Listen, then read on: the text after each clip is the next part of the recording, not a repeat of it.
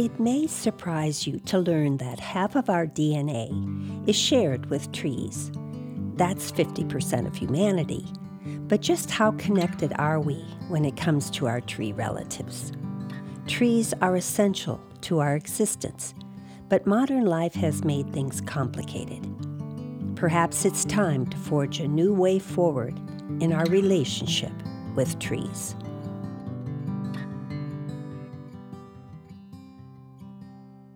I'm Jane Fritz, and this is People and Trees. In Part 1, we listen to voices of those who relate to trees on a more personal level.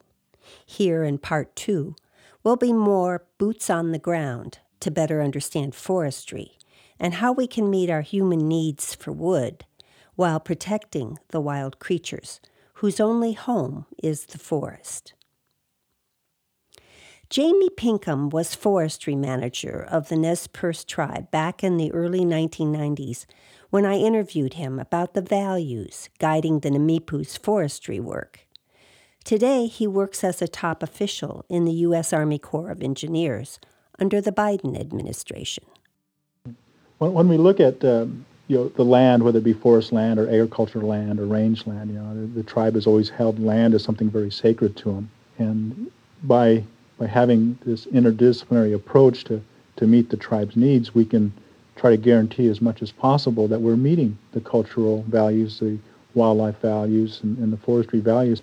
But the key is we just can't be focusing our efforts into maximizing timber production for revenue. We're pretty proud of our heritage and proud of and worship the relationship that we have with the land. And we can't make that separation. They need to go hand in hand. So that's why forestry needs to be driven by cultural values, by wildlife values, water and fisheries as well. During the timber wars of the 1990s, fought between industry and environmentalists, animals like the northern spotted owl became the symbolic and literal focus because it needs old-growth forests to survive. In indigenous communities, all animals are considered to be teachers and guardian spirits worthy of protection. Indian people, when they'd go out for their quest, they would get their strength from particular animals. Maybe one of the animals we'd get our strength from would be from the owl. When we lose that part of the environment, that member of our community, we all suffer. And how can we figure we can go on and lead a whole and full life when all the members of our community, whether it be the forest community or the Indian community, aren't there to share the experiences with us or to share their powers with us?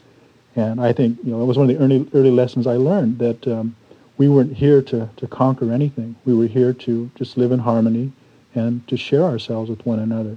And that takes it right through the relationship with all the plants and animals in the forest environment. Jamie Pinkham believes that when cultural values clash because of differing worldviews around forestry practices, traditional values should take precedence. When we look at where tribes need to be tomorrow, and we need to be able to speak two languages. We need to be able to speak as a forester, the scientific language of how to manage a forest. On the other hand, since our lands are so in tune with our traditions, I also need to speak the traditional or the cultural language and to make those two coincide.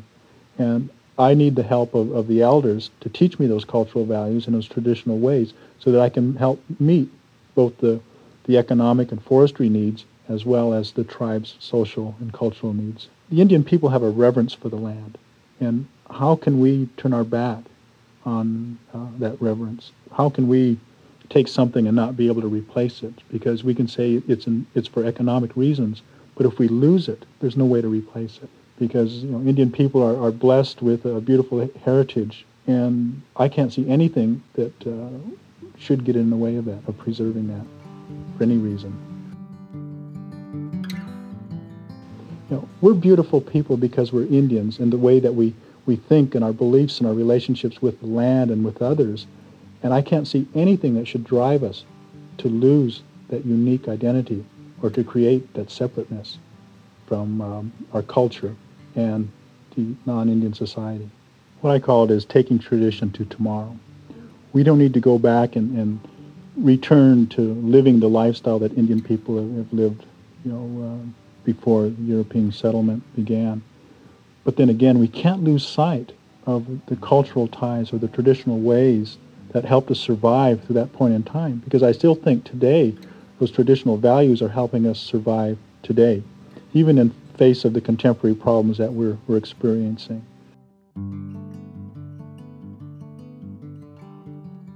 Tim Doherty is a forester and resource manager for Idaho Forest Group. He's in charge of managing the company's portfolio of government timberlands in Idaho, Montana, and Washington, including tribal timber sales. I'm looking forward to learning about current forestry practices from him, using his own property in Boundary County, Idaho, as our classroom. Okay, so Tim and I are out in his woods. How many acres do you have, Tim? We have 15 acres down here and 14 and a half acres on the other side of the county road. And we did a harvest on this in 2005. So the little trees you see, like that ponderosa pine,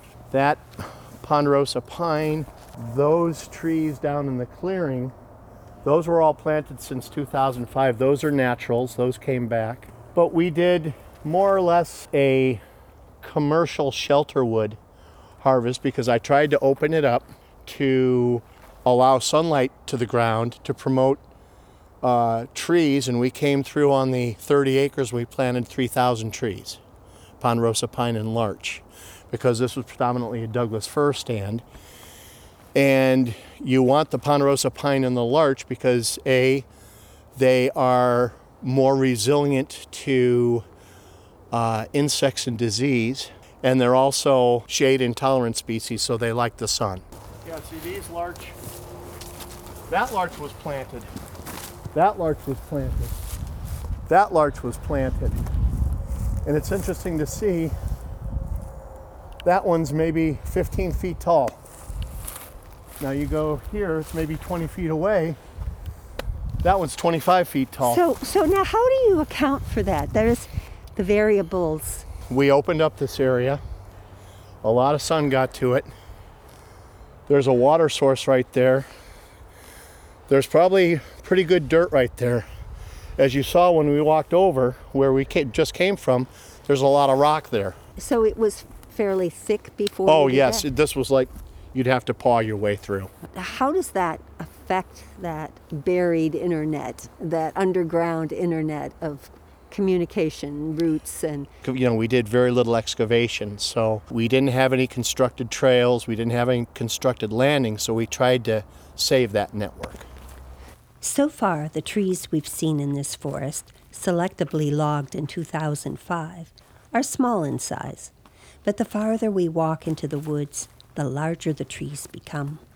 I marvel at the size of some of them. Oh, it's a beautiful Doug fir. It's probably 24 inches diameter right here at breast height, DBH.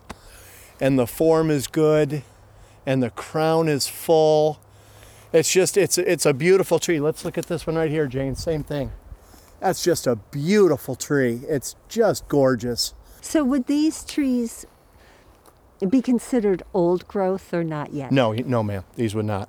But again, you give them 50 years, 70 years, they'll be there.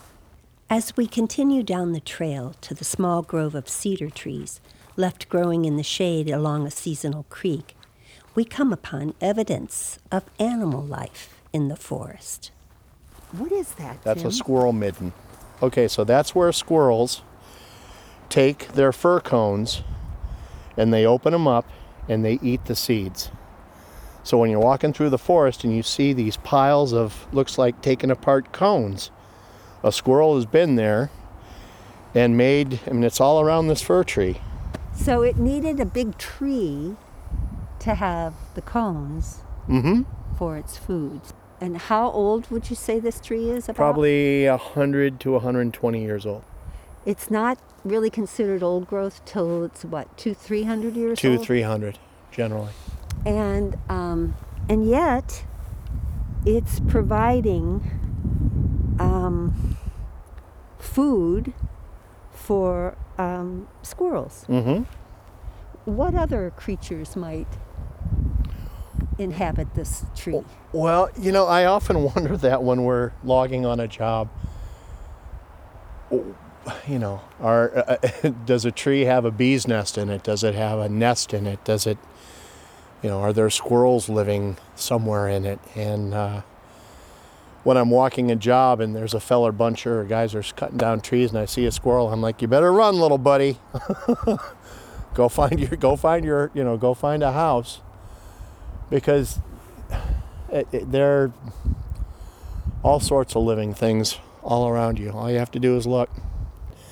We have these areas where the deer can hide and the elk can hide, and in about 6 weeks we'll have turkeys on the property.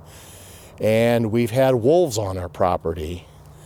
We've had bears. We've treed bears that are in the compost bin. So I really I love this piece of property because of how we haven't intensively managed it just for trees. So you were able to do that on your wood lot? Yes, ma'am. But that's not usually what's done on a timber sale? No. When we walk to the northern end, you'll see what really, really intensive forest management does. Unlike Doherty's well-managed forest, what we saw there was a clear-cut field of stumps ready for burning. Tree seedlings would be planted in the ash, and someday far in the future, these growing trees would be logged again. This is typical forest management practiced by Idaho's Department of Lands, which contribute to the School Endowment Fund. In the past, federal lands were logged this way as well, but litigation under environmental laws basically stopped logging in many places, including the Yak. The clear cutting, the road building, that wasn't working for some folks. It took years for the various stakeholders to work together to determine which trees would be cut and which trees would remain to sustain a long-term yield of forest products and benefits to timber communities. The National Forest Management Act provides the guiding principles. Today, forest collaboratives are how decisions are being made on millions of acres. Doherty participates in 2 of them. You really have to establish some trust. Instead of 2 fists pushing against each other, more like opening your hands and saying, okay, what can we agree on? If we can't meet the needs of everybody out there, then we're doing something wrong. There's a growing recognition that complex forest ecology and new science of the interconnected community of forest life, along with how forests affect climate change, should be what guides the future in forestry. I think the biggest thing is carbon sequestering. What trees do in taking in carbon and releasing oxygen in photosynthesis. As an on-the-ground forester, I don't have the answer for that or know what the optimum forest is to carbon sequester. Natural solutions for climate also is about rewilding and restoring timberlands so that we have wildlife, whether it's deer, elk, or squirrels, and everything else. Well, how about monarch butterflies? Or monarch butterflies, or the pollinators, all of those things. I think as a humanity, I think that we need to realize that yes, we affect each other, and yes, we affect what's going on around us. And I think we've lost that. We don't quite understand the connectedness. Yeah. No, I would agree 1,000% with that. Okay. Absolutely. The perfect storm of drought, excessive heat, and wildfire experienced during recent summers are causing concern. Will shade-tolerant trees like cedar and hemlock survive, or should they be replaced with pines and larch? And should forests be more heavily thinned? Tim Doherty believes an increase in pace and scale of such forest restoration is needed, or nature will take its course. Nature is going to do what nature does, and it's going to manage by fire. Say a lightning strike hits here, and we start a little fire right here. Well, the fire is going to get in those limbs 6 foot off the ground, and it's going to ignite the crown of that tree, which is 20 feet tall, which is going to carry the fire into the crown of that big Doug fir that is 100 feet tall. And that's going to go up like a match. And you fuel that with wind, and it's going to jump from that crown to those ladder fuels, and then you build up some heat. And that's how nature manages trees.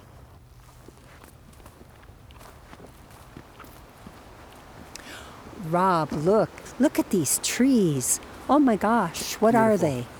So that's a larch. That's a big old larch. We've got another Doug fir, some grand fir in here, but yeah, that's an old tree. Like old how many? Like hundreds of years? It's hard to say because things are so diverse. Soils, temperatures, exposures, whether it's north or south facing slope. But I would bet a tree like that is a couple hundred years ago. I would bet it was here before white colonialists came. Yeah, this is amazing. Rob Clavins is the Northeast Coordinator for Oregon Wild, a conservation group that works to protect wild forest lands of the state as an enduring legacy for future generations. Rob and I are walking along Hurricane Creek into the Eagle Cap wilderness of the Wallowa Mountains. It's a rugged mountain forest that has known and recovered from wildfire. But particularly the reason it caught my eye is because it's black at the bottom. Tell me about that. Yeah, so this is one of those fires we had 2 years in a row, about 5 years ago. We had some fires come through here. And yeah, the base of this tree is just charred, but you look at the top and it's alive and well, and they have these fire adaptations to survive fire. Thick bark. The trees often self-prune, where a lot of the limbs lower down have died and fallen off, and most of the green needles are high up where they can get the sun, and then also aren't allowing the fire to race up. And also with frequent fire, you often see the duff layer gets burned away, which is really important because otherwise if that fire happens low on the ground right around the base of the tree, it can, even if it's not an intense fire, can just cook the tree and kill it that way. Coming up below it, we just saw that mountain ash and also a real diversity of species, more maples, berries. Yeah, it's a very, very cool tree. Definitely a survivor, and it's probably survived many fires before this one. And there are several around it too, larch and is that a Doug fir or a grand fir, that one behind it? That looks like a Doug fir to me. Have to go up close to check. I always cheat with Doug fir by looking for cones underneath. This fire has thinned the forest around them in such a way that when the next fire comes, they're much more likely to survive again. It's also a very tall tree, but in Oregon, people are used to trees 150 feet tall. In Idaho, they all look miniature. Well, even these are nothing compared to some of those big trees, in the Cascades and in the redwoods, but they used to be a lot more common. In particular, when we started protecting forests in Western Oregon, industry had to look elsewhere, and they started coming to Eastern Oregon and high-graded a lot of these forests. So, what does that mean, high grading? Yeah, high grading just means taking the biggest and the best and the straightest. And so it's taking the trees that are the most valuable from an economic perspective, and unfortunately also often from an ecological perspective. And so we just don't have a whole lot of that left. So where we do have forests that are still something like what they were, I think they're really worth thinking long and hard about how we can protect them. And if we are going to actively manage them, how we make sure we do it in a way that is not repeating the mistakes of the past. Places like this just are special. We can talk about them in their economic value as logs. We could talk about their economic value in recreation. We could talk about the science of ecologically how important they are, or we could just stand in awe and recognize that this is really special, and just knowing these places are out there is wonderful, and to be in a place like this, to have that opportunity is something I hope we can pass on to future generations. I'm drawn to the forests. I feel their energy, and they're like, the Indians call them standing people, the harmony and the beauty. But just then, you were saying they're special. Can you talk a little bit more about that? It's hard to articulate, and I think sometimes the most important things are hard to articulate, but on a personal level, the sense of discovery, to see these places and to have the opportunity to see it for the first time yourself. I think spending time in nature, especially quiet places, you start to see things that were there in front of you the whole time. Animals come out, birds come out, and it's at their own pace. You don't get to choose when you see it, like, I'm going to turn on the TV and see this program. It's what animal wants to show itself to you, what tree is going to be in what state at what time. And I think one of the really amazing things, especially in the Western United States, is that these are public lands. They belong to all of us. And that's an important thing to remember, that just in the same way that if the citizens of New York wanted to melt down the Statue of Liberty, I have something to say about that.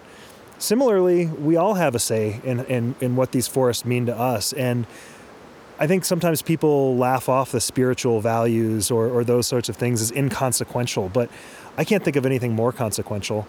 And speaking personally, these are the places that make me feel alive, that this summer we were just talking about has been disorienting. I haven't wanted to be outside because it's 100 degrees outside and the air is just full of smoke. And coming out even today just for a couple hours is just restorative.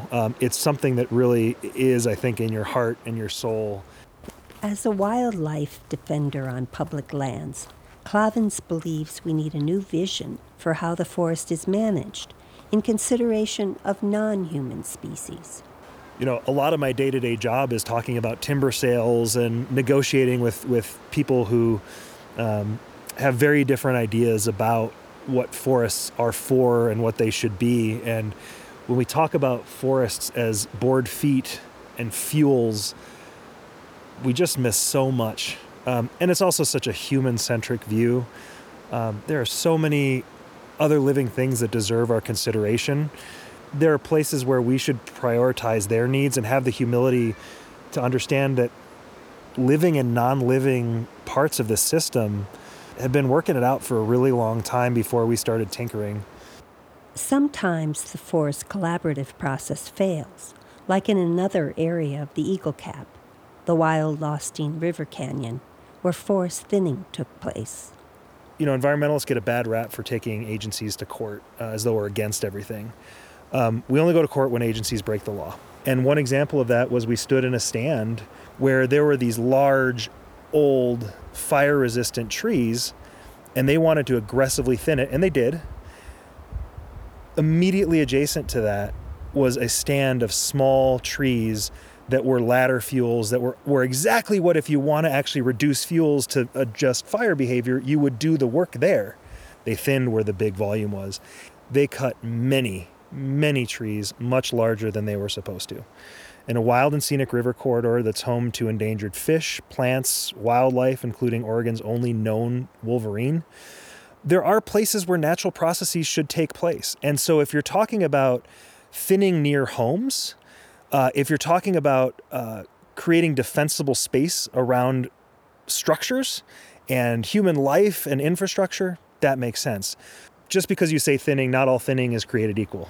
Some is good and some is not.